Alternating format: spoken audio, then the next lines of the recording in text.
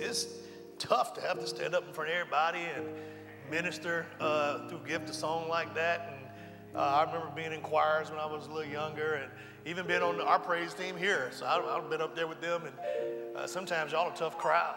And then you got to sing the song right, you know, and then I be on them like, Leela, y'all ain't nobody moving everybody. So that's what she be moving and stuff. You got to move, you got to sing, you got to try to be on key, you got to remember all the words.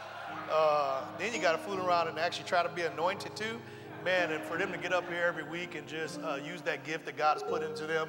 And I'm not going to go into each one of them in particular, but you know, you have a church like World Changers in Atlanta, been there for 30-something years, and you got people from all over coming in. But when Dr. Dollar started fellowship churches, he said, I want to make sure, you know, we got people from the congregation operating their gifts and their calls and being able to serve, you know, as God has called them to. And every time I look up on the stage and I see Leela and everybody else that's up here with Abria, Angel, and others up here, I sat in the rehearsals and saw the tears and saw that I'm not sure if I can do this, but I know God has called me, and saw the working. I'm talking about these are all moms. Actually, everybody you saw up on the stage is moms. 2, 3, 4 kids up here at 9 p.m. on a Tuesday night trying to get it right in order to minister, and just watching the growth in each and every one of them and the faithfulness as they're doing what they're called to do. And man, it's just such an honor and a privilege to be at a place where you've got folks who are loving God and serving God with all that they have and bringing those gifts to the table and saying, okay, Lord, this is what I got. This is what I got. And then God takes that and then he puts his super on it and makes something really special every single week. So again, Leela and the whole team, hats off to y'all. Wonderful job for the praise team. Amen. Thank you. Amen. Amen. Praise God. Yes. So we thank God for that, you know, and just for everybody who serves. Again, want to just give a special thank you to all of our veterans as well. I know we did that earlier, but let's give it up for those who have served again. Amen. And we are looking forward to, as Deborah said earlier, our first live New Year's service. Again, that's just a vision of pastors, is again that every church will just be, you know, self-sufficient in every way, and we've been working up to that point. I think last year we did everything live except for the word itself, and this year the word will be live too here, and we're just excited about that. But I'm really excited about this choir. I'm telling you, I've been telling them like every year, like, when we gonna do a choir, you know? And they're like, oh, we don't know, you know, we still working on the praise team and everything like that. I said, this year we doing a choir. I said, so so get all the folks that can kind of sing and, you know, want to serve God with that gift and want to have fun with us on New Year's. I said, I want y'all to pick some songs that are pretty easy for everybody to learn. And I said, and we want to get everybody up here on this stage, or that's actually a choir stand over there. And I said, but I want to just have a good time on New Year's service with family and with each other. So like they said, they're going to get some really simple songs. So I don't want you getting scared and afraid, you know, but some of y'all can sing, you know, and some of y'all can praise.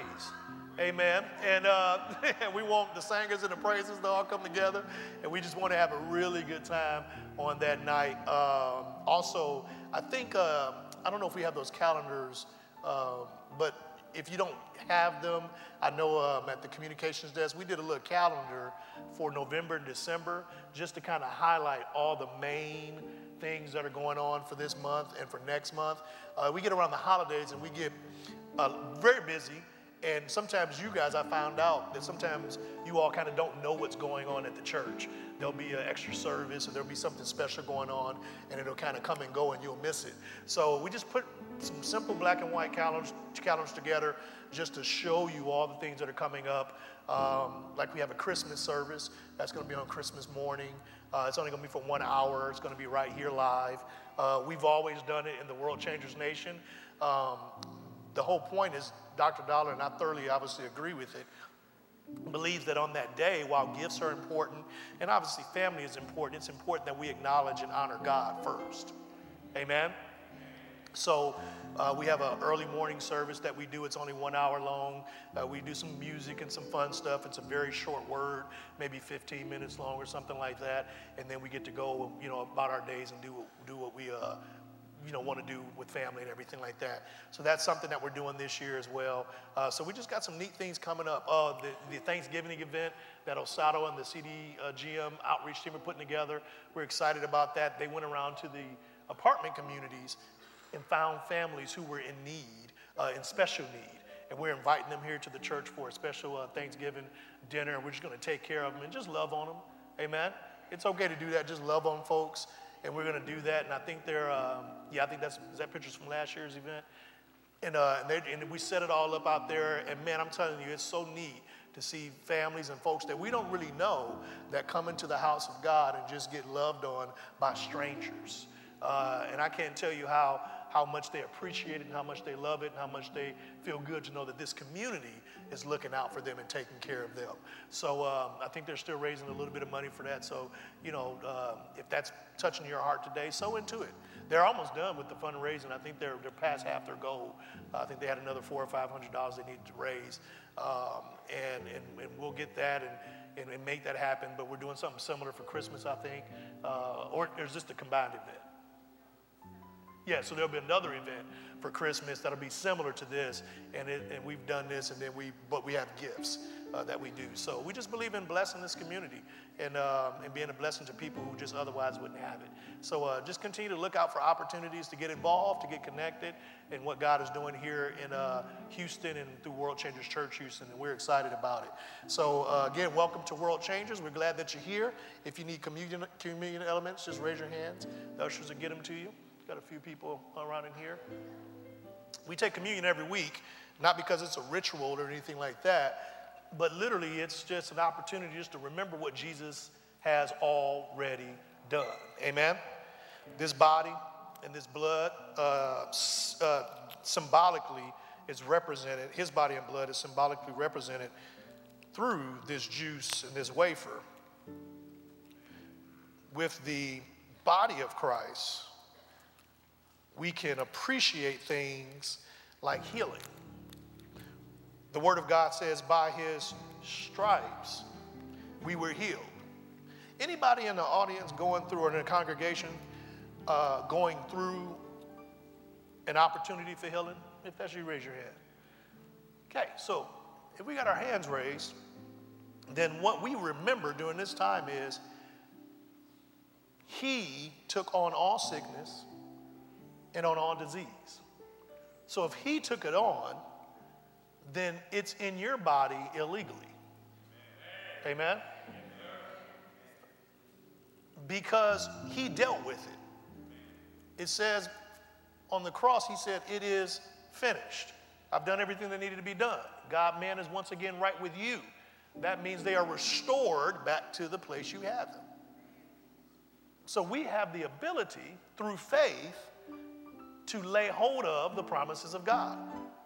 And because of the body of Jesus going on that cross that day, you have a promise of healing.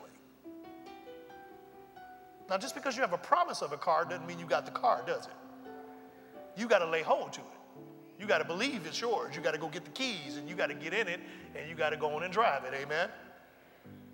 So the enemy is going to do everything he can do to get you to not pick up the promise, to convince you that that's not for you. But I'm here to tell you today, it's yours. Healing is yours. This juice represents the blood of Jesus. This blood is what washes and cleanses us from sin. It's not something we can do on our own, but it's something that Jesus has already done. Anybody in this room ever felt guilty about stuff from the past? Anybody ever felt unworthy of the blessings of God because of mistakes that you've made? Well, again, Jesus said, it's finished. And what he was talking about was not just your healing, but also mankind's being made right back with God. You are forgiven because of what Jesus did on that cross. He was perfect, yet he took the punishment as if he had broke every rule. And he took that punishment so that you and I no longer have to. So if I walk around with a mentality that says, I am still no good, I'm ashamed, I should be condemned, I don't deserve anything from God, that actually goes in the opposite direction of where God wants us to be at. God wants us to feel accepted, beloved, and forgiven. And that's what this blood does. So when we take communion, we're simply reminding ourselves of those things. Amen? So I want you to take this bread and let's hold it up to heaven. Jesus, we thank you for your body. We thank you that as a result of you taking on all sickness and all disease, we can stand here boldly before the throne of grace and say, we're healed and whole. We believe it, we receive it right now in Jesus' name. Now go ahead and eat that bread. And take that cup. Let's raise it up to heaven. Lord, we thank you for your blood that washed our sin, your blood that made us right. We thank you that there is forgiving power in the blood. And we receive that on today. No more guilt, no more condemnation, and no more shame. We accept that you love us. And we love ourselves enough to receive that. And we love you back. In Jesus' name, you may drink. And Father God, we thank you for all these things. We'll be careful to give you all the glory, honor, and praise for it. In Jesus' name. If you agree with that, say amen. Praise God. Thank you so much. Amen. Come on, let's give God a hand clap of praise one more time.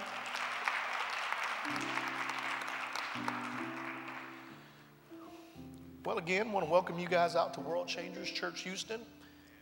For those of you guys who don't know, my name is Archie Collins. My wife Melissa's around here somewhere, and there she is. Let's give it up for Pastor Melissa.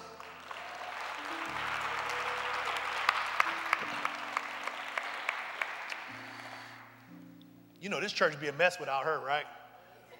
I'd have been on, ran everybody off, messed everything up. Thank God for your wife. Balance. Amen. She's such a blessing, and we're just honored to be the senior pastors here at World Changers Church Houston on behalf of Pastor and Pastor Taffy. We were talking earlier in our ministerial training class about how Dr. Dollar trained us. We've been with the ministry going on 18 years now, and he trained everybody who was going to take over churches and all of that, telling us that he didn't want us to be an echo, but he wanted us to be a voice. And what he was saying was listen, we're all of the same DNA. That's our spiritual dad and spiritual mom, amen? One anointing in all these different houses, one church in many locations. But very much he trained us for years over and over again, don't go and try to be me.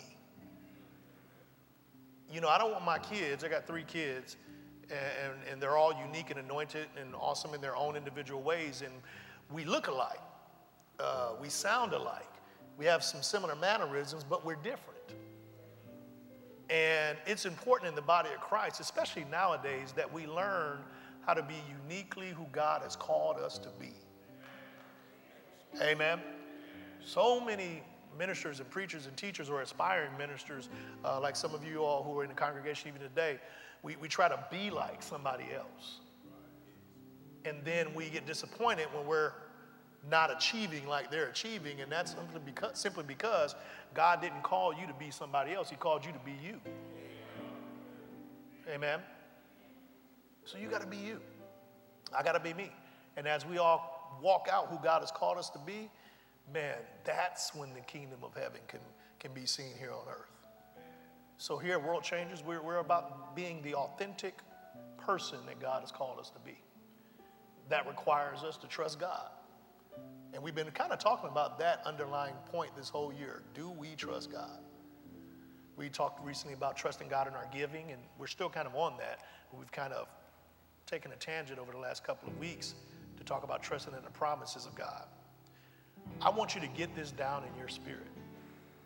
I want you to get this in your soul, I want you to understand that trusting God and the promises of God will help fix any issues that are going on in your life. It'll help you be the real you. It'll help you fulfill God's call and will for your life. It'll take care of issues in your finances. It'll take care of issues in your marriage. It'll take care of any issue that you're facing. Most of the time, and not most of the time, all the time, if you're facing an issue, it can be traced back to, am I trusting what God said?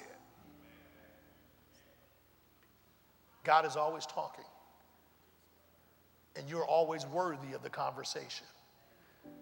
So it's time that we tap into that and get our answers and walk out our victory. Amen?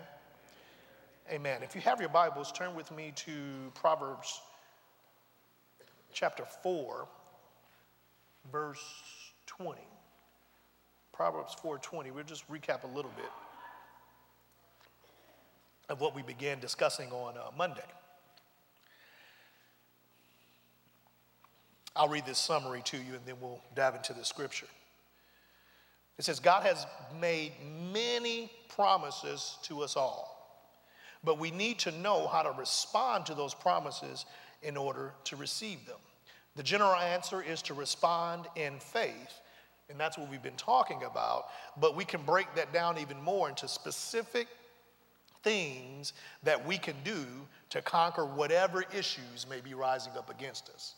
These strategies work for healing, finances, prosperity, or anything else we need in life.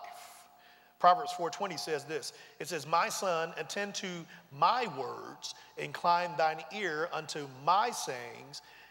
Let them not depart from thine eyes. Keep them in the midst of thine heart, for they are what? Life.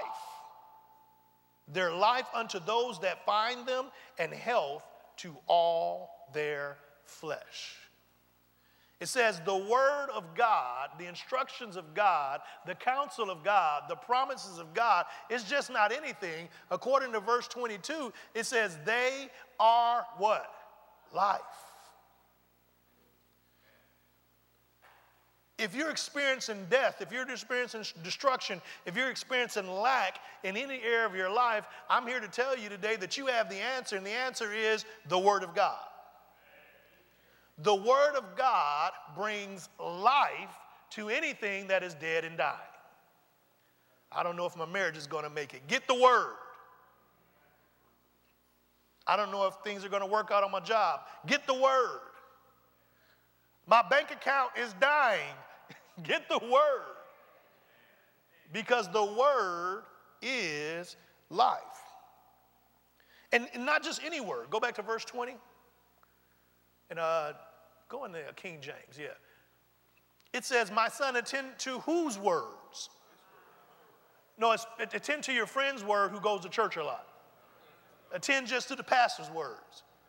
No, he said attend to my words. Attend to my words. And then it says, incline thine ear unto my sayings.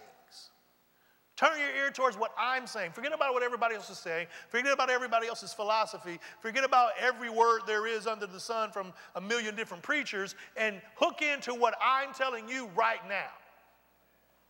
I'm all for words, and I'm all for, great ministry and things that happen and go all around this world in different ways. God is definitely spreading word all over the place, but what is God telling you? I don't want you turning around and becoming spiritually schizophrenic because you're listening to all these words all over the place and you can't locate what is God telling me for me. Because there's a lot of people that go to church. There's a lot of people that go to a million conferences and still find themselves lost. And that's because they're searching for God in all those words, and what they need to do is just settle down wherever God has told them to be at, normally in their local church, and hear what is God telling me at this place. That becomes a little difficult sometimes, though, because normally that word is something that's shaving stuff off of us that's not supposed to be there. So it makes us uncomfortable, and we may run from that word and find ourselves trying to hook up to a sweeter word that we can enjoy. Amen. But he said, the words that I'm giving you, I want you to turn your ear towards those words. And then he gives instructions. He says, let them not depart from your eyes. What's another way of saying that? Never stop looking at them. Looking at what? The word. He said, don't let it depart from your eyes. I almost got a picture of something that got to hang in front of our eyes, and it's just reminding me what God said. By his stripes I'm healed. By his stripes I'm healed. It's on my mirror. It's in my car. It's everywhere around me. Why? Because I need to be reminded of God's promises. Because the enemy is going to do everything he can to attack me with cares and concerns of life, to try to distract me and to get my eyes on something else. Why? What happens when we get our eyes on something other than the word of God? Well, just think about Peter when he got off the boat. Peter was in the boat with all the other disciples. They saw something on the water. It was a big storm going on. They saw a figure on the water. It looked like Jesus. So Peter got bold, and Peter said, hey, Jesus, if that's you, bid me to come out onto the water. That's pretty neat because Peter already understood that even though I'm in this really good boat and we're in a storm, it's better to be outside of the structure of the boat and on the water in the storm with Jesus, because that's the safest place you could ever be, is right with Jesus. And it was Jesus, and Jesus told Peter, come on out. So with the word from the Lord, Peter did the impossible. He walked on water. Now that was a word that he had that brought life into his situation, and all of a sudden he was supernaturally able to do something that nobody else was doing. Where were the rest of the disciples?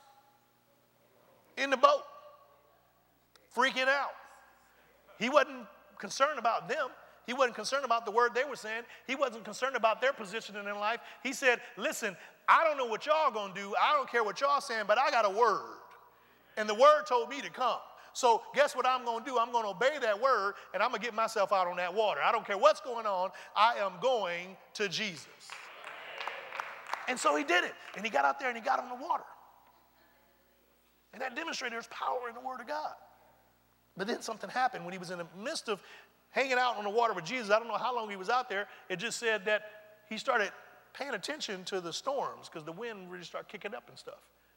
And so that distracted Peter for that moment, and he forgot about the word come on the water. He forgot about the power of who Jesus was. He forgot about his positioning in the fact that I am connected right here with Jesus, and something supernaturally is happening, and the storm was so bad that it got his focus off of God, and he forgot about the promises of what Jesus said, and instead he focused on the storm, and what does the Bible say? He began to sink. And that's what distractions in life are designed to get you to do. The enemy wants to get you off of what God said. He wants to get you to stop looking at the promises of God. He wants them to be removed from in front of you so you can become distracted and you can find yourself sinking in life. Sinking in what way? In any way, any type of death, any type of destruction, any type of disbelief that he can get you involved in, that's what he wants to do because he wants you to fail. But God says you've already succeeded. And so the enemy who comes to kill, steal, and destroy, he's going to dangle all types of other stuff in front of you, but it's up to you to say, I'm going to remain focused.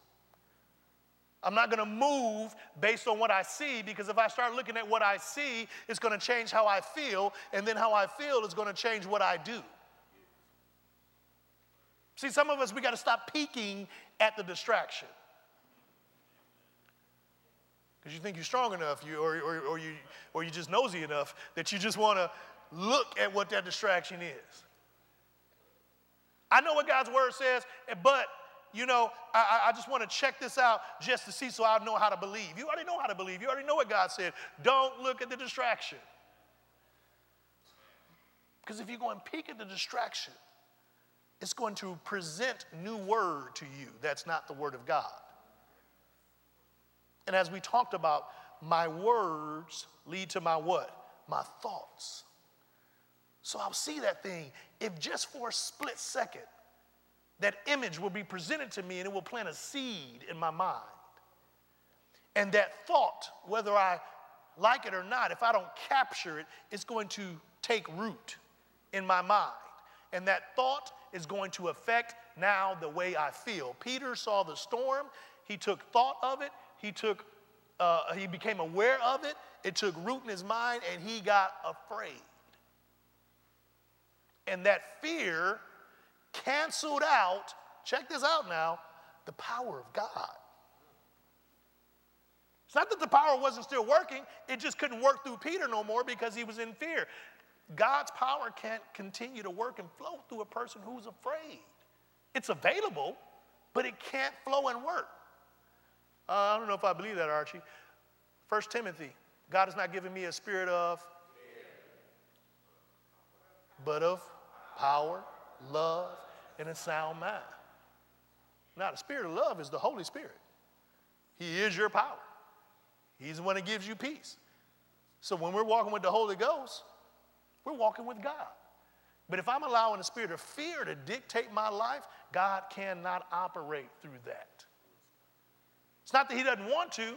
It's not that he's not available. See, grace makes him 100% available to us.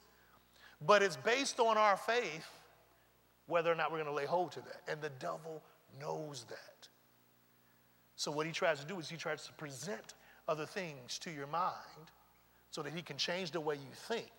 And as a man thinketh in his heart, Proverbs 23:7, so is he. Y'all don't think the devil know the word? He know the word. He quoted it to Jesus right after Jesus had the Holy Spirit come on him. He will use the word against all of us smart believers. All of us who've been saved for some time. And what he does is he'll try to use that to distract you by introducing a new thought that will change the way you feel.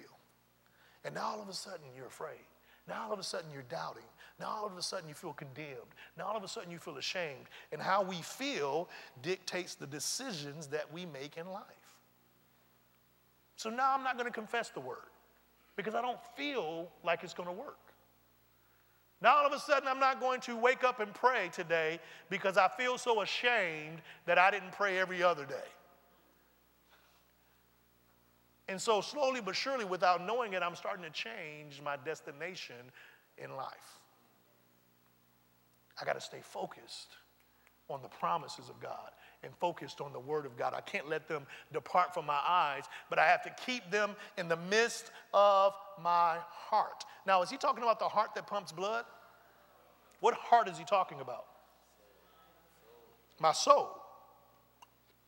Remember, man is, how many parts is man? Yeah, man is a three-part being, the anatomy of a human. Man is a spirit.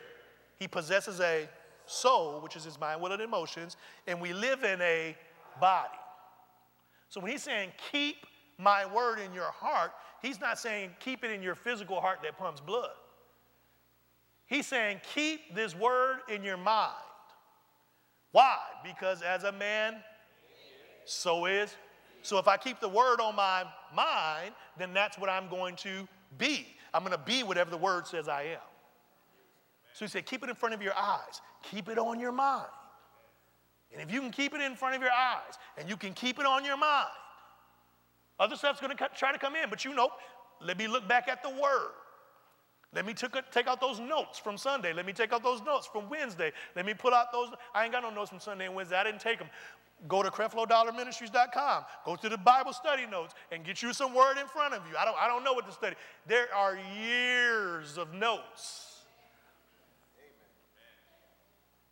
The pastor got a whole app now with daily devotions. We got the Grace. What is that thing called? Yes, Grace Life Academy. We got YouTube and Facebook and all this stuff. Get the word in front of you. Keep it on your mind. Because here's what happens, verse 22. It says, for they are life unto those that, now that's an interesting word, find them. Now understand, God's not playing a game. He's not playing spiritual hide and seek with you. Amen? But the word and the revelation that's within the word, it is to be discovered. Let me prove it to you. Is this a Bible? Does it contain, as far as you know, does it contain the whole word of God? Have lives been changed by this? Have people been raised from the dead because of this? Have people had spiritual, financial, whatever type of breakthrough because of this word? So there's power in this book right here, right? It's in here, right? But how will it help you? Won't help you until you read it. You got to find out what's in here. So you can't get deep about it. This is really simple. It's all available. It's all here. But if I never pick up a Bible and read it, I won't find life. It's in the book. Now, see, part of my job, my responsibility is to pull some of this out as often as possible and to present it to you and to feed it to you. Amen? But how many of you guys know that this ain't enough? I said this ain't enough. Well, think about it. Some people have been going to church for 25 years and still struggling. How come? Because they're trying to just live on a 2-day-a-week diet. Now, again, I'm not saying none of this to condemn you. I'm saying this to help you understand this is how you find the word. This has to be a daily dose. Amen? You know, working out, it takes daily activity in your diet and in your workout regimen to get to where you want to be. Amen? Well, let me just say it this way, because some of y'all looking at me like, I don't know. Because I've been on the workout side and I've been on the other side. I'm coming back from the other side. But to get to that other side, that side where you need to work out, that takes effort. You don't just get like that without putting activity towards that daily. Let me put it that way. You eating cake and different things, and you're doing different things daily, amen? And so you get to a certain place. And it's no different when you're trying to, like I said, get more healthy. You have to do daily activity. If that's the case with our physical bodies, if that's the case also with our minds, you know, if we want to have peace in your mind and everything like that, you got to keep mess out of it daily and you got to put good stuff into it daily, then why do we think it's no different with the things of God? We think we can come to church twice a week, maybe. And just because we got a good word on that Sunday, that everything in our life is supposed to come together. No, he's telling us right here, you got to keep this before your eyes. And then you got to discover and find this revelation and truth in it. See, I can say this to you guys because we're family in here and everything like that, and we've been growing together, and it's the truth that we have to mature spiritually. We got to get back to that teaching that said you need to wake up and pray, and you need to pray daily. God loves you whether you pray or not, but you need to pray daily. If you're saved, grace is sufficient for you. You're going to heaven whether you say one thing to God or not after that point of salvation, but you need to pray daily. Like we said, God loves you whether you put a dime in a bucket or not, but you need to spend time with God daily. So I'm not standing up here preaching law to you. I'm just simply saying, while grace has saved us, we can't get away from the things that grace-based people do. Grace-based people go to church. Grace-based people study their word every day. Grace-based people love God. Why? Because it brings life, his word. And then I love that last part. He said it brings life unto those that find them, but then he says, and health. Now, man is a three-part being, right? I am a spirit, I possess a soul, and I live in a body. It appears that the Word of God is presenting a way for physical healing. Because he just addressed what to do with our heart. He said, keep the Word in your heart. So he ain't talking about your soul when he says, and health to their flesh. He's talking about your physical body. Want to be healed? Get in that Word. That word is going to build your faith up. It's going to remind you of what Jesus has already done. And as a result, you are healed. So to strengthen our faith, we must remember what God tells us in the Word, and then we must keep that in our hearts. If I'm going to build my faith up so I can lay hold to all the promises of God, I got to know what those promises are, and then I got to keep them in my heart. We talked about this on Wednesday. The number one thing I have to do, the first thing I have to do to win the spiritual battle is locate the promise that I'm believing for. Locate the promise that I'm believing for where? In the Word. In the Word. What's something somebody's believing for? Just throw it out real quick.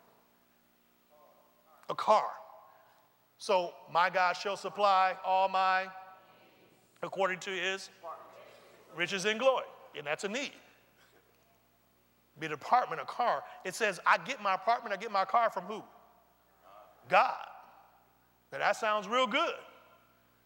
But now practically I got to still do something to get that car here on earth, right? So what would I do? Make sure.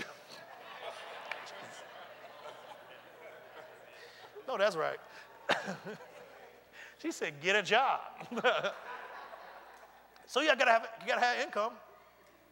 Now why? Because, and it's good we're doing it because sometimes people get deep about this. I'm believing for a house or an apartment. I'm believing for a car. And then so what Christians do a lot of times is so somebody gonna come give me some keys. Glory to God, because I saw them do that to sister so-and-so. And sometimes it don't happen that way. A lot of the time, most of the time, it doesn't happen that way. It requires us to have a relationship with God, and he says, go and get a job. Well, you know, here we go. I don't want to work there. I don't qualify. I don't this, that, and the other. God gave you a word. He said, just like he said to Peter, come on out here and do this. And so now you got to make a decision. Do I believe God? I obtained the promises of God by locating his promises, but then I got to believe what I'm seeing. Him tell me to do, and then I have to do it. I'll repeat those in a minute, but that's kind of how it works. So I got to go get this job. Why? Because that's what God told me to do. I don't know where to get a job from. He'll tell you. But you got to get out the boat. Okay, I'll say it real plain. You got to get out the bed. But it's rough out there. It was rough out there for Peter too, but he had to get out the boat. Get out the bed and go. It for somebody. Get out the bed and go. And then follow Jesus. Lord, where you want me to go? Burger King. Okay. I don't want to go to Burger King. You better go Burger King. You better go wherever he tell you to go. Wherever he tell you to go, that's where you're supposed to be at. I mean, I graduated college, had a degree from Oral Roberts University, theology, pastoral care and counseling, this, that, and other. You know what my job was? Theater manager. That's where God told me to go when I was in college. Started off as an usher. I was like 17, I think, when I went to college. And by the time I graduated, I was general manager with my own store and this, that, and the other. I was making like $40,000, $45,000. But hey, it was enough to take care of me, Melissa, and Caleb. And still afforded me the opportunity to be in full-time volunteer ministry. I was called to be a pastor. I was called to do this, that, and other. But where did God tell me to go with my little neon suspenders on? This was back when they had them. I'm sitting in there, Minister Archie, my little neon suspenders on. But guess what? I wasn't broke. Guess what? We was eating. Guess what? There was gas in my car to get to and from ministry. Guess what? My son had diapers. Guess what? My wife wasn't all crying and talking about we ain't got what we need. Why? Because God provided, but I didn't get in the way of what he wanted. I said, Lord, you showed me where to go and what to do.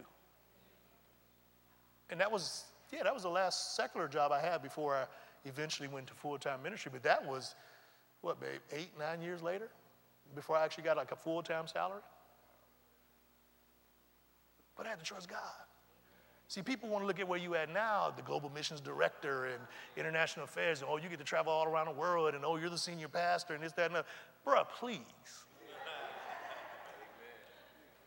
Had you seen 20 years ago when a young black boy and a young Mexican girl got together and got married and was trying to figure out life and trusting God, and he was eating grilled cheese sandwiches every day and sleeping on an egg crate cart because we didn't even have enough money for a bed.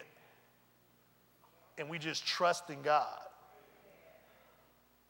With our little crumpled up 2 cars we had that God blessed. I did that because that's what one of them looked like. It looked like a crumpled up can. And I paid a friend of mine at ORU $500 for it. And I was a certified mechanic. Not really, but I was. I was changing radiators. I was doing all type of stuff, trying to just keep that car on the road. When it finally gave up, that car, I remember I got it to this buddy of mine. It was a Nigerian guy. He would help me work on the car sometime, and he had a little shop. And he knew I was a college student and just trying to make it happen. And so I bought it to him that last time, and all the fuel lines in it had broke somehow. I don't even know how that happened. But there's all these little metal fuel line things broke. And he was like, that's it. I said, nothing else we can do with it. Nothing else we can do with it. And I had that, and I had a station wagon that I had bought for $1 from a rescue mission in Virginia. And I had to go get it and then drive it all the way back to Tulsa. And man, that thing got us around for ministry big time. I used to load my friends up. We would go around on Saturday do ministry. But that's what it was. But people look at the Mustang or something like that and like, oh, look at that. No, don't get it twisted. Yeah, I wanted a Mustang 20-some years ago. But I ain't had no Mustang money. You see what I'm saying? And there are greater things, but I'm saying all that to say there's a practical thing that God wants you to do right now. And you got to look at those promises. You got to listen to what he says, and he's going to tell you where to go and what to do. And then as you start that process, the ladder's coming. It's promised to you. It's going to happen. But you got to get started with where he's telling you to start now. If you understand that, say amen. Amen. So the first thing again, if I'm going to win the spiritual battle, is I have to locate the promise that I'm believing for in the word. The second thing is I have to simply believe. And I said that quickly a moment ago. When I find what his word says, by his stripes I'm healed. Now I got to decide, do I believe it? How do you know somebody believes something? They act like it. It's really that simple. I know you believe because I watch how you talk, I watch how you walk. Amen? If I held up some keys to a car right now and said, this is your car. Mm-hmm. See, believing people are bold. Some of y'all just literally set up in your seat like, if that joker hold up some keys, I'm running up there. But that's how you know somebody believes. Because they look at the situation and they say, I trust what that person is saying, and so I'm going to respond. Many of us, we don't see God, so it becomes difficult to trust him, and we show we don't trust him because we don't respond to what his word says. That's what the third strategy is. It says, the third strategy is to settle in our hearts that the promise we chose to stand on in the word is God's will for us. To literally look at that promise that you're standing on, by his stripes I'm healed, and then say it's God's will that I'll be healed. It's God's will that I have a car. It's God's will that I have a place to stay. It's God's will for me. I see it right here in the word. He supplies my needs according to his riches and glory, and that's his will. And whatever his will is, it's going to happen. I don't care how rough it gets. I don't care how tough it gets. That's his will. It's in the word. God said it. I believe it, and that settles it. And don't let nothing get you off of it. Not a thing.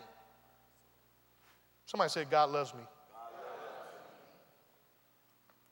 Mark 9:23. Go there real quick. Mark 9:23. It says, Jesus said unto him, read this with me, if thou canst believe, all things are possible to him that believeth. Now understand, grace has made it all available to you. But if you don't believe that it's yours, then you're simply not going to have it. But we fooled around and got some believers here at World Changers Church Houston. Some folks that says, I saw it in the word, and I believe what he says, and I am just patiently awaiting the manifestation of his goodness. See, the promise is it's yours. And Jesus is speaking here and saying, he didn't just say some things. He said all things are possible. Do you understand the opportunity that the Word of God places in the hands of the believer? A better word than opportunity is the authority that scripture alone places into your hands. What is a thing that you have seen somebody be overtaken with? What is a problem that you have seen in somebody's life? What is a situation or a circumstance? I submit to you today that falls under all things. And the word of Jesus says that if you can believe, all things, anything can be turned around if you believe. Anything can be fixed if you believe. Oh, there's no way my marriage is going to be fixed. I said all things are possible to him and them that believe. Oh, I've seen some interesting things happen in marriages, and they get fixed, mended, healed, whole, blood of Jesus thrown all over it, and man, those folks are better than they ever been. And I'm talking about some crazy stuff. But all things are possible if you believe it. Now, I'm only going to believe what his word says. I'm only going to believe what he promises. See, some of us, we're believing maybe the wrong things. Maybe you're believing something that somebody told you and it sounded like the word of God, but it wasn't the word. And you're struggling trying to figure out why this thing isn't working. It's all things are possible to him that believe, but I need to be making sure I'm believing the promises of God. That ain't your man, that's her husband. So that ain't possible, glory to God. That ain't your wife, ain't no ring on it, so it ain't possible. I was working with a couple the other day, and sweet couple. And they're struggling in some areas of their relationship, and I was just like, hey, you got to be careful when you're not married or even engaged, but especially not married, expecting things from one another. I said, when this ring goes over that finger and the covenant is cut between you and them and God, there's an anointing that comes on him to be a husband. There's an anointing that comes on you to be a wife. And all of a sudden, you have an enablement to do things that you couldn't do as a girlfriend. And all of a sudden, he has an enablement to do things that he couldn't do as a boyfriend. So you need to make sure you're not believing for your boyfriend or girlfriend to act like a husband or a wife, because ain't no anointing on them to do that. We be putting pressure on each other to why don't he love me like this? Because he ain't your husband. And you looking at the scriptures, wanting him to love you like Christ loved the church and gave himself for it, but that's for husbands. That's a husband anointing. We're going to be a whole nother teaching on that one day. But that's, you struggling in your relationship, and it's like, that ain't, that man hit me like a ton of bricks one day. I was just like, he's not even able to do what you asking him. She not even able to do. She ain't even supposed to be doing that. That's reserved for her and God until y'all figure out what y'all gonna do. That level of loving and sacrifice and submission and all. She not submitted to me. She ain't supposed to be. She about to fool around and give her submission away. You ain't even gonna be the one. It'll be somebody else down the road, and you gonna burn her out. And by the way, you supposed to be submitted to her too anyway. Amen. Somebody say, go back to the promises. Go back to the promises. Go back to the promises. Shoot, I forgot where I was at. All things. All things. Somebody say all things. So if I'm believing God and I'm trusting God, then literally anything is possible. But I need to make sure I'm believing the word. Amen? Go to Mark 11:23. Mark 11:23. It says, for verily I say unto you that who? Whosoever. That means anyone. Whosoever shall say unto this mountain, be thou removed and be thou cast into the sea, and shall not, there's that thing, doubt in his heart. Doubt, fear, they're all associated together, and that doubt and that fear cuts off God's ability to get things done. We have a hard time thinking about that sometimes. We think God is all powerful. He is all powerful, but he will not override your will. That's the issue. If you will to doubt, if you will to condemn, if you will to feel ashamed, if that's what you want to do for yourself, he's not going to go against it. He can't. As much as he loves you, he's given you free will. And for him to override your will would be to make him a liar. And that would cancel out him. God is love. And God has given you free will. But doubt, unbelief, fear, shame, condemnation, all of those are designed to get you to shut off the power valve of God in your life. And those are only things we can turn off and on. Have you thought about that? God can't turn off your doubt. He can give you the word, and as that word feeds you, it will starve your doubt, but you have to choose to cut those things off. Amen? Whosoever shall say unto this mountain, be thou removed, and be thou cast into the sea, and shall not doubt. Where's doubt happen? Does doubt happen in my body? Does doubt happen in my spirit? No, doubt happens right here in my mind or in my heart. But shall believe. Where does believing happen? Yeah, see, sometimes we've gotten deep on these things in my spirit. No, believing happens in your mind. So I can't be believing and doubting at the same time. James has a word for that type of person. A double-minded man. Now, maybe that's connecting for you. A double-minded man says that person's unstable in all their ways. I'm believing and I'm doubting. It says, what happens to that type of person? Let them not think that they are going to receive anything from the Lord. Now, if you don't understand grace, you'll think he's punishing a double-minded person. No, now you understand. If I'm doubting and believing, I'm canceling myself out. And I'm canceling out the power of God. It's like trying to be on two sides of one thing. You ain't going nowhere. You just stuck. Amen? It says, and shall not doubt in his heart, but shall believe that those things which he saith shall come to pass, he shall have. Somebody says shall have. Shall. That's a promise. Anytime you're seeing will and shall in the Bible, he shall have, but what is he going to have? Is he going to have everything God wants him to have? Only if he says it. Only if we say it. Go to Mark 17:20.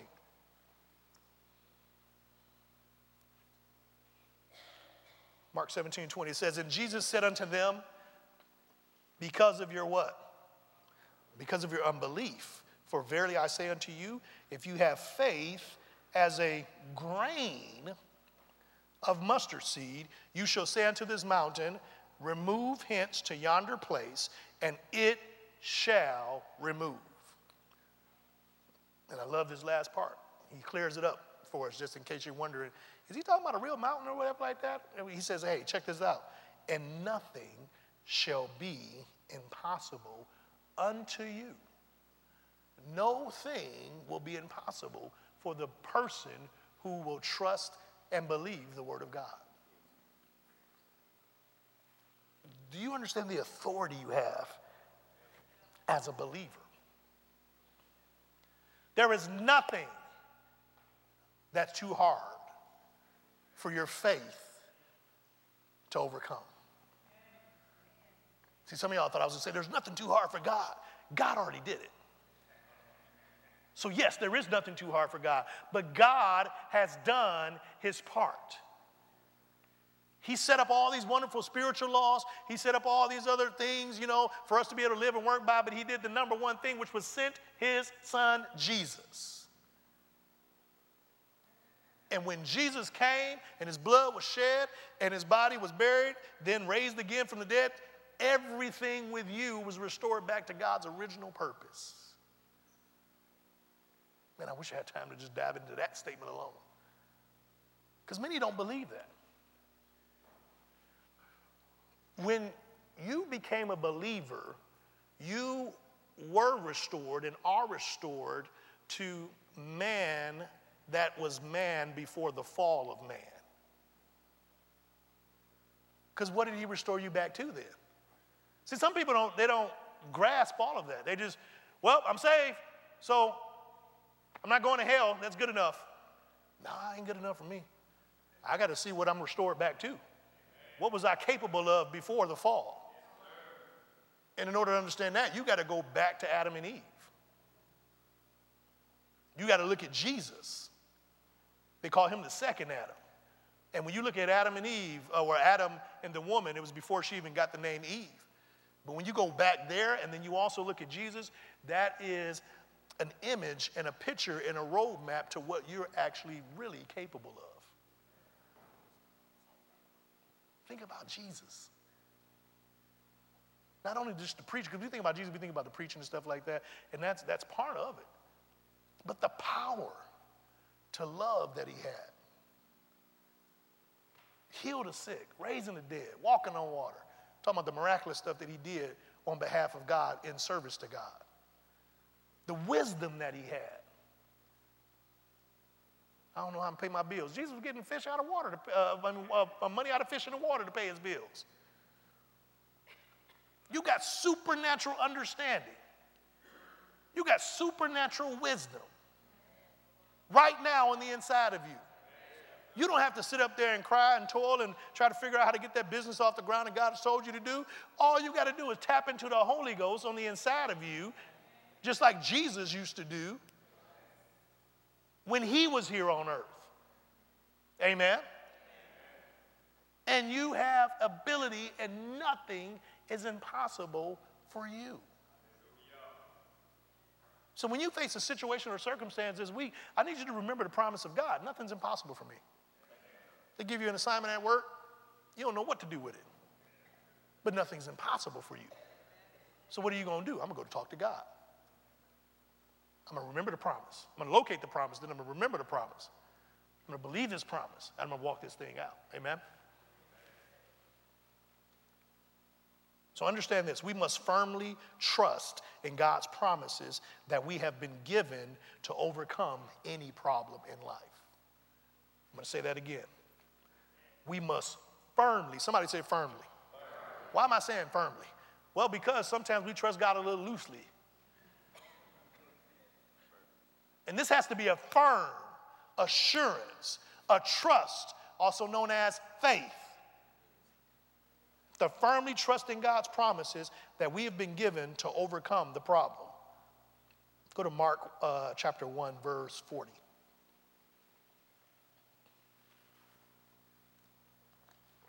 It says, and there came a leper to him, beseeching him and kneeling down to him and saying unto him, this is somebody talking, the leper was talking to Jesus, if thou wilt, or if thou will, thou canst make me clean. So this leper had faith. He said, now Jesus, if you want to, you can make me clean. And Jesus moved with compassion. What do you think moved Jesus? Yeah, because it wasn't the fact that this guy was a leper. There were many lepers all around. But did Jesus just make it his mission to go heal every leper? See, it's hard for people to hear that sometimes. Oh, wait, are you saying Jesus didn't want every leper healed? That's not what I'm saying. But not every leper had faith. How do you know he had faith? He approached him. See, your faith can be seen in what you're doing. Are you boldly approaching that throne of grace and declaring what the promises of God said? This guy had faith. He approached him. And then listen to the words he said. If you want to, if you will, you can make me clean. So he said, you got the power to do what needs to be done. And Jesus, moved with compassion, put forth his hand and touched him. And saith unto him, I will. Be thou clean. What is he saying? It is my will for you to be clean. So be clean. You got to settle the fact today that it is God's will for your life, for you to be prosperous, for you to be whole, for you to be healed, for you to be in abundance, for you to be the head and not the tail, for you to be above and not beneath. It's time that we start walking up to God saying, well, if you want me to. He said, do you know my word? Do you understand my life? Better yet, do you understand my death? My death was the will of God, so that you would never have to question again if I will. I will so much, I gave my life. I will so much, you got my blood. I will so much, you got me living big on the inside of you. That's how much I will. I will it, I want it, it's done, you got it, let's walk in it.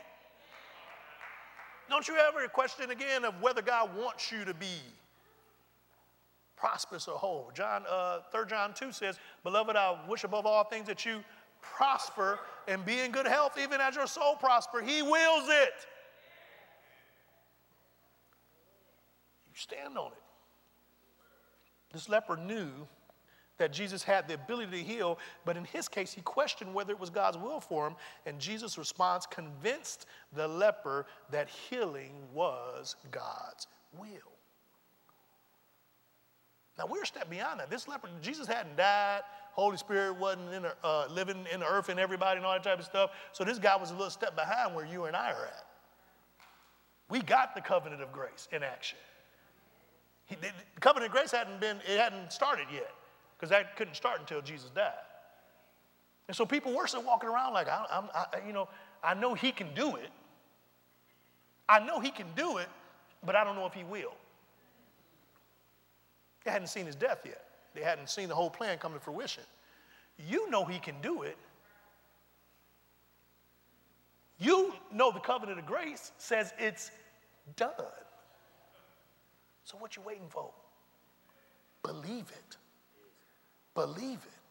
I'll say that again. You know he can do it.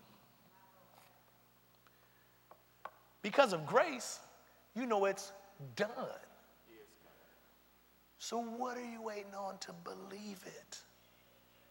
Take hold today of the promise that all is well. Take hold today of the truth that he has made everything you need available to you. Take hold today of those scriptures we read that says nothing's impossible. Notice what it said. Not for him, but for you. If you believe. We sit and waiting on God. Please, Lord, do this, do that. And the only thing he's doing is speaking to you saying it's done. It's done. Now here's what I need you to do to go practically lay hold of it. Now I say that and I can almost feel some of you guys stopping and saying, well, what am I supposed to do? Let me tell you something very interesting as a preacher up here sharing this with you. Every time I make that type of statement, I make this statement a lot where I said it's done, but God is just waiting on you to get with him to go know what to do. He's not going to tell me your next steps. I know you'd be waiting on me to say, this is what you need to do, so you can say, oh, that was just for me. So I need to, number one, I need to, number two. No, because then that would make me your God.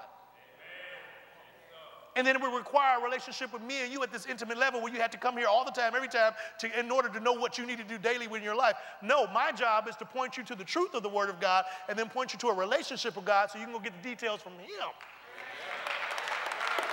I'm not about to sit up here and act like I'm your God. You see what I'm saying? But because that's what preachers have done sometimes, and we build huge ministries and churches and all this type of stuff by giving people 18 steps to do this, that, and the other, and I'm not necessarily against that, but then that works for some people and it don't for others.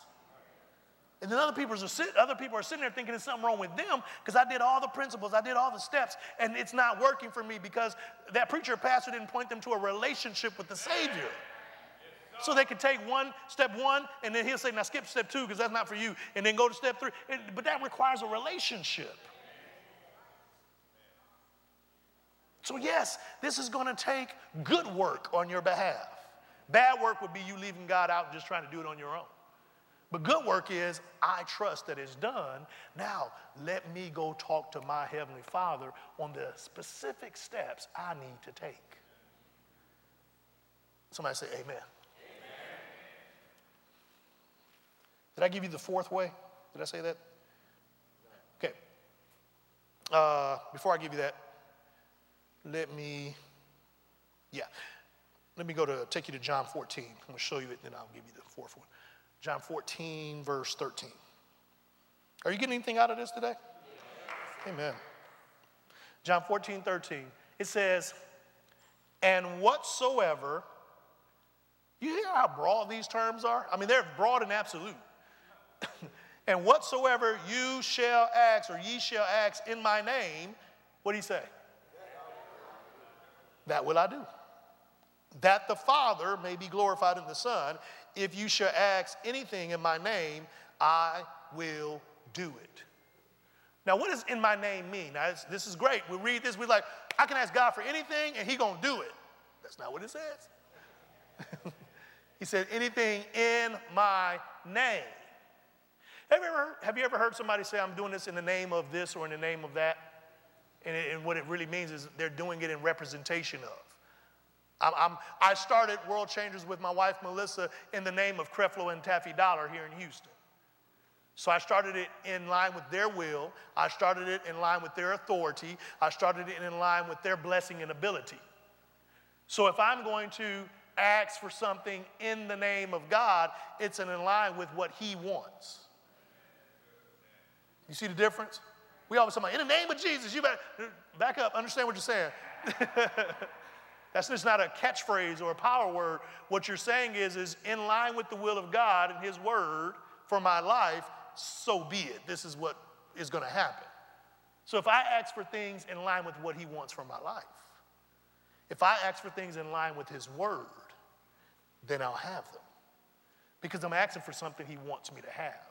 Again, in order to do that, it requires I have a relationship with him and his word. Amen? So if you should ask anything in my name, he says, I'll do it. He says, everything that I've told you you can have is available to you now. And if you choose to want it, ask. That's what this is saying. It's saying he's not going to just throw it at you. Amen? He wants you to know you need it, to know he got it, and come and get it. Again, this thing of us just kind of sitting back and waiting on grace to just shower down everything for us, that's not how it works. Grace has made it all available. It was not available to you before. Before, because of your sin and because of the fall of man and all that type of stuff, and yet still our inability to fulfill the law, none of this was available. Did you hear what I said? Man was in a... See, we don't get it because we came after grace. But I promise you, everybody who was living when Jesus was alive and before, they had a different understanding of this word. Because they knew what it was to not be blessed. Remember, the Gentiles, unless they knew the Abrahamic covenant, they didn't have any good news. It was only the Jews who the law was written for, who had even a chance of being blessed. Are you listening to me? But everybody else, you just messed up. And see, sometimes we don't properly understand that because we come after Jesus, we come after grace, and so it's just like, oh yeah, it's all good. But no. We're now blessed, and it's all available. But we have to actively get connected with the will of God for our lives, trust his promises, so we can see it manifested. If you understand that, say amen. Amen. So the fourth way that we fight the enemy when it comes to trusting the promises of God is ask God for what we want. Ask God for what we want, but ask according to his word. That right there, when I first studied that and understood that set me totally free. Because I've been asking for stuff that was good stuff, but I hadn't taken time to say, God, is that what you want me to have right now? It said it in the Bible that it was available, but just because it says something's available right now, available to everybody, I need to see, Lord, how does this apply to me right now, though?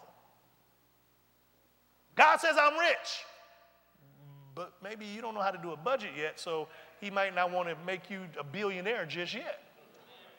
Amen? Because that would be an unloving act, to give you billions of dollars and you having a hard time managing the hundreds. Amen? Y'all looking at me funny. I'm just being honest. God is love, and he's not going to give you anything that you're not ready for yet. Your billion flow is available for you, but what you got to do is you got to trust him now with the hundreds, obey him with the hundreds, learn how to flow with him with the hundreds, and then you get to the thousands and the 10,000s and the 100,000, and so on and so forth. Amen? But you just sitting there just waiting on breakthrough to happen for billions of dollars, not saying it absolutely can't happen, but it's only going to happen when you're ready. How will I know when I'm ready? He'll tell you. He'll tell you. It's really that simple. Because you would have been spending time with them. He would have been giving you instructions. He would have been giving you directions. You'd have been doing certain things. You'd have been showing you're free from the spirit of mammon. I mean, all these things would practically have been taking place and going on. And then you would see that growth. You would see that increase. It's no different on our jobs. You don't just promote the guy who just started to the CEO. Amen. Not if you want to keep that company. Joker used to be the janitor. He got hired yesterday, and now he's the CEO. Now, there are stories of janitors becoming CEOs. But normally that's after 20 years. I work my way up, is what you hear. Why? Because that's how things practically happen. What that's saying is we're developed under the kingdom of God. But a lot of us have been taught, or not even really taught, we've been, can I say that word that way? Yeah. We've been seduced by lies in the church that dangles these things in front of us as if they're realistic. We were just talking to a member the other day about how sometimes this prosperity is dangled in front of us in ways because we see other people prospering, not realizing that that person already had an amazing business before you even met them. They got all this increase that was already happening from just natural work that they did. And you see them in church and hear about this big thing they're doing or whatever like that, and you look and say, oh, that must be the place I need to be at. Not understanding that person is actually falling into the bracket like Jesus talked about, where the people they were rich and gave a lot of money. But you don't realize that person got $1 million in the bank. They bring about $40,000 a month. But you see them get that $5,000 seed, and you're like, ooh, I wish one day. Now realizing they're doing what Jesus said, oh, they just giving a lot. But look at this widow over here with 2 copper coins. She's giving more. So it's not about trying to be something that I see in church or that I hear about or that I see on Christian television or whatever like that. It's about, Lord, take me where I am. I know all that's promised, but I'm not lusting after money. I'm not lusting after a lifestyle. I'm not trying to build some crazy image. I just want to please you. And so I want to please you right where I'm at. I want to take all the fluff off of this thing, and I want to get back to a relationship with you. So I can stop trusting in these images and trusting in the pictures and instead trust in your promises. Your promises are not hard. Your promises are not all lofty. And your promises are real for me right where I am. Archie, are you saying we shouldn't achieve to be better than we are? I'm saying this is how you become better than what you are. By stopping, slowing down, and being content right where you're at. Allowing yourself to connect with God's will 100% for your life. And then enrolling into his training plan of grace for your life.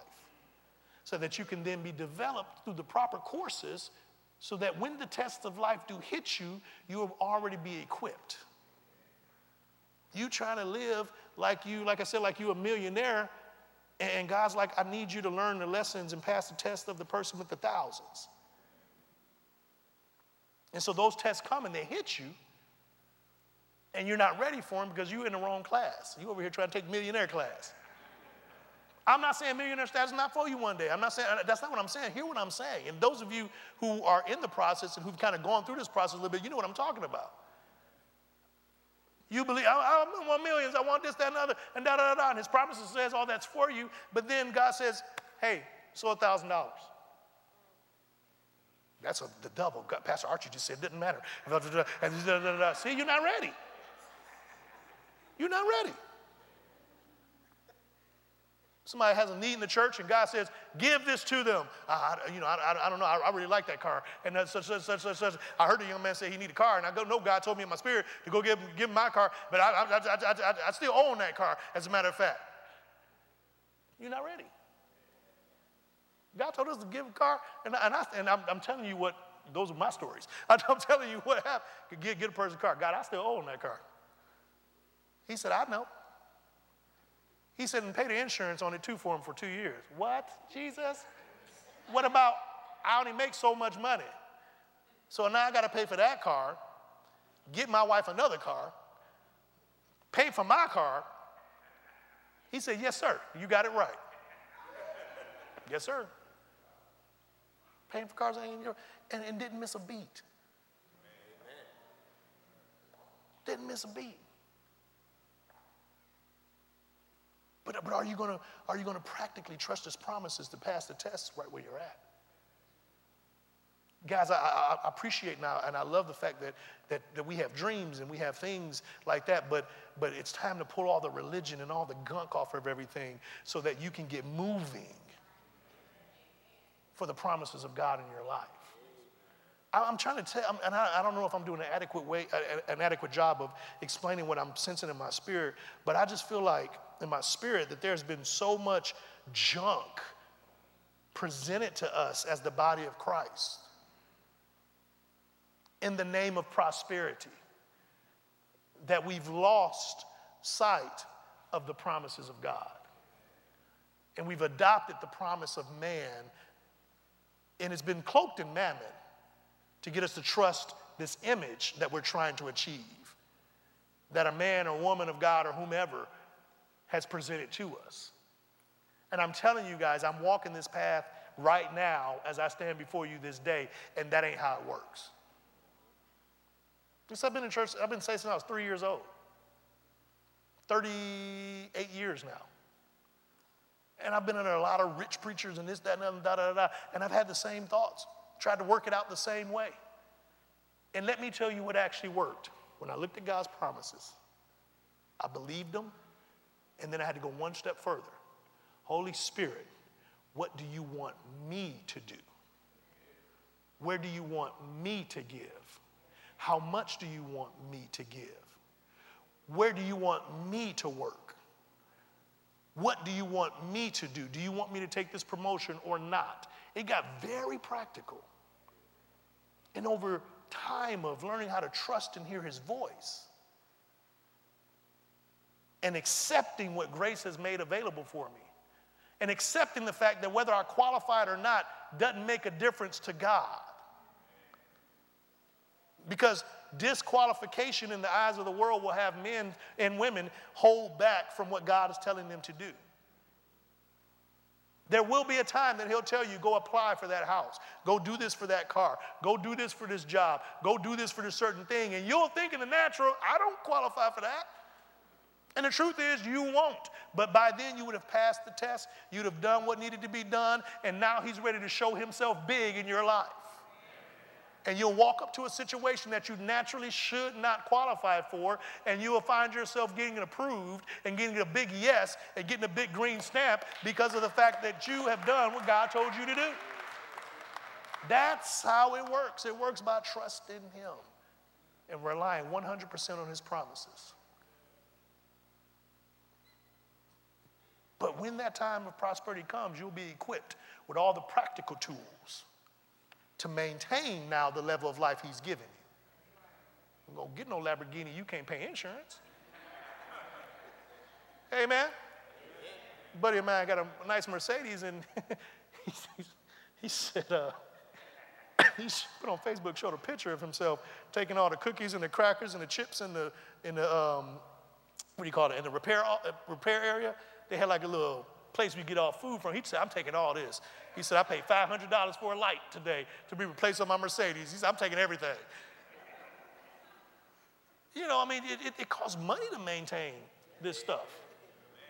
And if you haven't done the practical things that needed to be done, you'll find yourself having something that God doesn't want you to have, and it'll break you. It'll break you, it'll break your marriage, it'll break everything. You talk about, Pastor, I know what you're saying about this giving in faith, but I ain't got no money to pay no tithe. I ain't got no money to give no offering. Why? Because I may be living in a lifestyle that's beyond where God wants me to be at right now. So I can't take care of the house of God. I love you. You know I ain't a bad person, Pastor. You know I love you. But I can't do it right now. I ain't got it.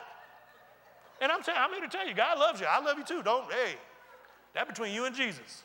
Amen. Ain't no condemnation here. But we want to help you. So you might need to back up off that thing that you're trying to achieve right now and make sure you're doing what God wants you to do right here where you're at. It just kind of took a different turn than I thought it would, but I think this is for us. So we stop trying to dream jump. Just walk it out. Walk it out. You will achieve all that God has for you. You will. That's a promise, guys. It's a promise. But I need you to slow down and make sure you're walking with God. Amen? Amen. Let's give God a hand clap of praise.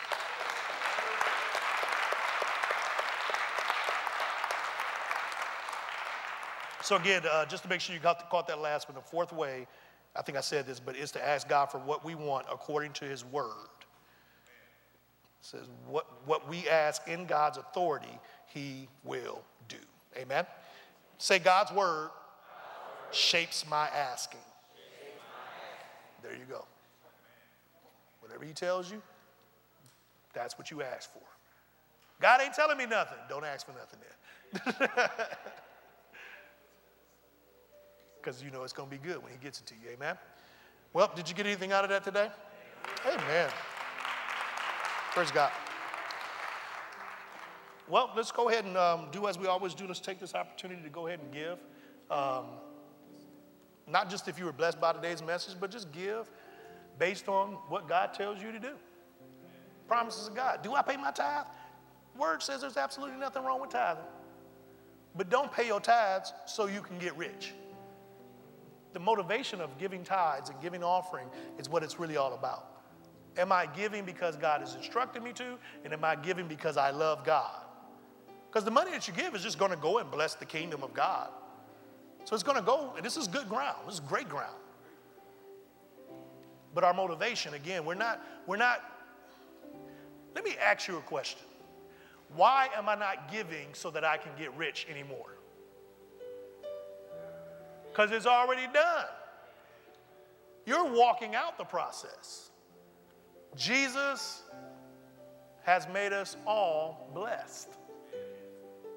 Malachi 3:10, it says, bring your tithes into the storehouse so that it may beat my house. And then he says, and prove me now herewith, and I will pour out this window of blessing. That was all conditional on if you paid your tithes. However, just really quick, Dwayne, y'all pull up Malachi 1:1. I'll show you this during this offering time while you're preparing your offering. We read Malachi over and over again, and we get all tied up about it, and da-da-da-da. Who is he talking to? The burden of the word of the Lord to... This was Malachi, or also known as messenger, writing this entire book to correct the children of Israel.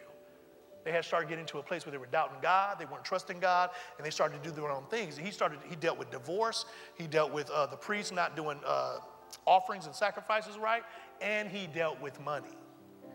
And he was telling the children of Israel, under the law, this is what you're supposed to do. If you trust God, you pay your tithes. And if you pay your tithes, you'll be blessed. But unless you're part of the children of Israel living under the old law, this don't apply to you. It's good, it's perfect, it's the law, but you have a better covenant. It's the covenant of grace. If you read in the New Testament, it says that because of the blood of Jesus, we're blessed. Before it was because of the tithe. That was a way to the blessing. Jesus paid your tithes with his blood. See, somebody don't know how to take that. Jesus is the reason why you're blessed.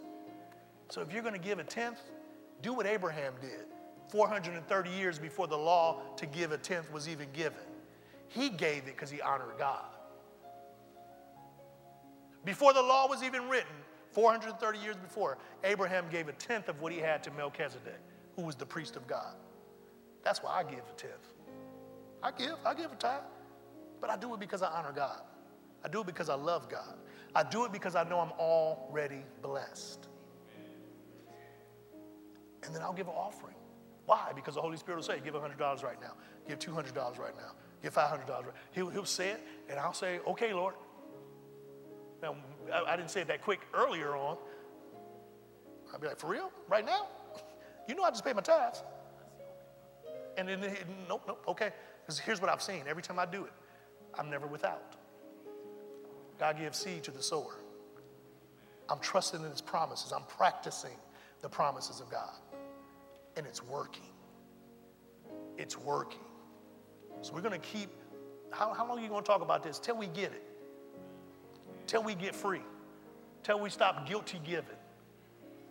Till we stop figuring that I ain't got nothing in the cupboard because I didn't get my tithes or offering. No. You don't have nothing in the cupboard because you're not trusting God. God loves you. God provided for you. Now you got to trust him and listen to him. He'll tell you what to go, what to do, and all that type of stuff. But it ain't because you didn't pay your spiritual grocery bill. Amen. That's nowhere in the Bible. God loves you. And the enemy has been having fun tricking you, getting you looking for your blessing in the wrong place. And I'm telling you, your blessing comes from Jesus. Amen. Amen. So let's take those offerings, raise them up to heaven. Father God, we speak in agreement with the blessing that is already on our life. And as we sow today, we sow cheerfully. Why? Because we know that all is well in our life. And even if we don't have a dime to put in the bucket today, we say in Jesus' name, we're still blessed because of what Jesus has already done. Now, we love you, Father, and these gifts are tithes and offering to honor you. And we do that today, free, in Jesus' name. Amen. Ushers, you may serve the people. If you're giving by text, you can do that by using what's up on the screen. As they're doing that, as you participate in worship that way, if you're in this room and you do not know Jesus Christ as your personal Lord and Savior, get saved. Get to know him. Best decision you ever make in your life. In a moment, I'm going to ask everyone to stand to their feet. And when we do, if you want to be saved or want to learn more about it, then you can come down here to the front and we'll take you to a place that's going to be private and pray with him for you. Second, if you have not received the baptism of the Holy Spirit with the evidence of speaking in tongues, I say that because even Jesus received the baptism of the Holy Spirit. Even he had the Holy Spirit come up on him in order to go and fulfill God's will for his life. How many of you guys know in this world, we're going to need some help to do what God has called us to do?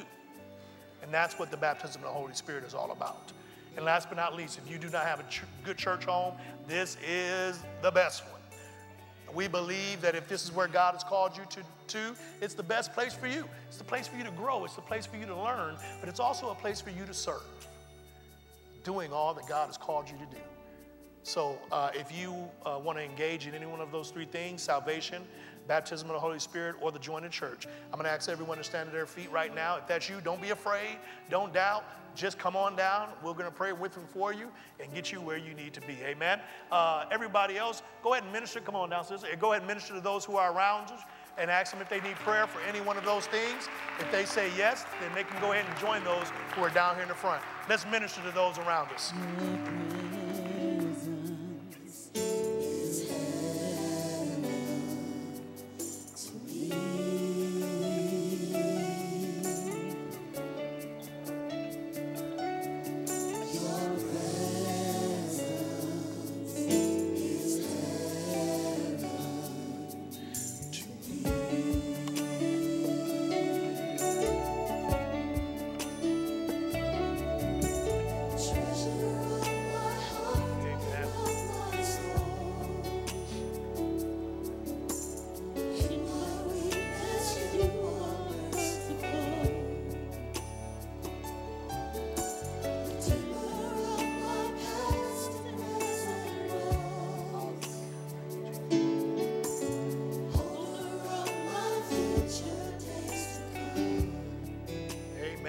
Let's give God a hand clap of praise for those who are coming down. Come on down, brother. Do me a favor, stretch your hands towards those who are in the front. Father, we thank and praise you right now for your word. We thank you for this time, and we thank you for those who have come down to the front. We thank you that they will receive all that they came to get, and we'll be careful to give you all the glory, all the honor, and all the praise for it. They are blessed in Jesus' name. Amen. Come on and give God a hand clap of praise once again. If you guys would mind following Brother Gary out, he's going to take you to a place so you can maintain and get what you came to receive. Give God a hand clap of praise one more time. Their lives will never be the same. Amen. All right. Well, raise your hands and be prepared to be dismissed. Father, I speak right now a blessing over everyone. And I thank and praise you that we trust your promises. Now unto him who is able to keep us from falling and present us faultless before the Almighty God. To him be glory, majesty, dominion, and power, both now and forever. We thank you that this is the best week ever, as we're going to see your promises manifested in our lives. In Jesus' name, amen. Amen. We love you guys. You are dismissed.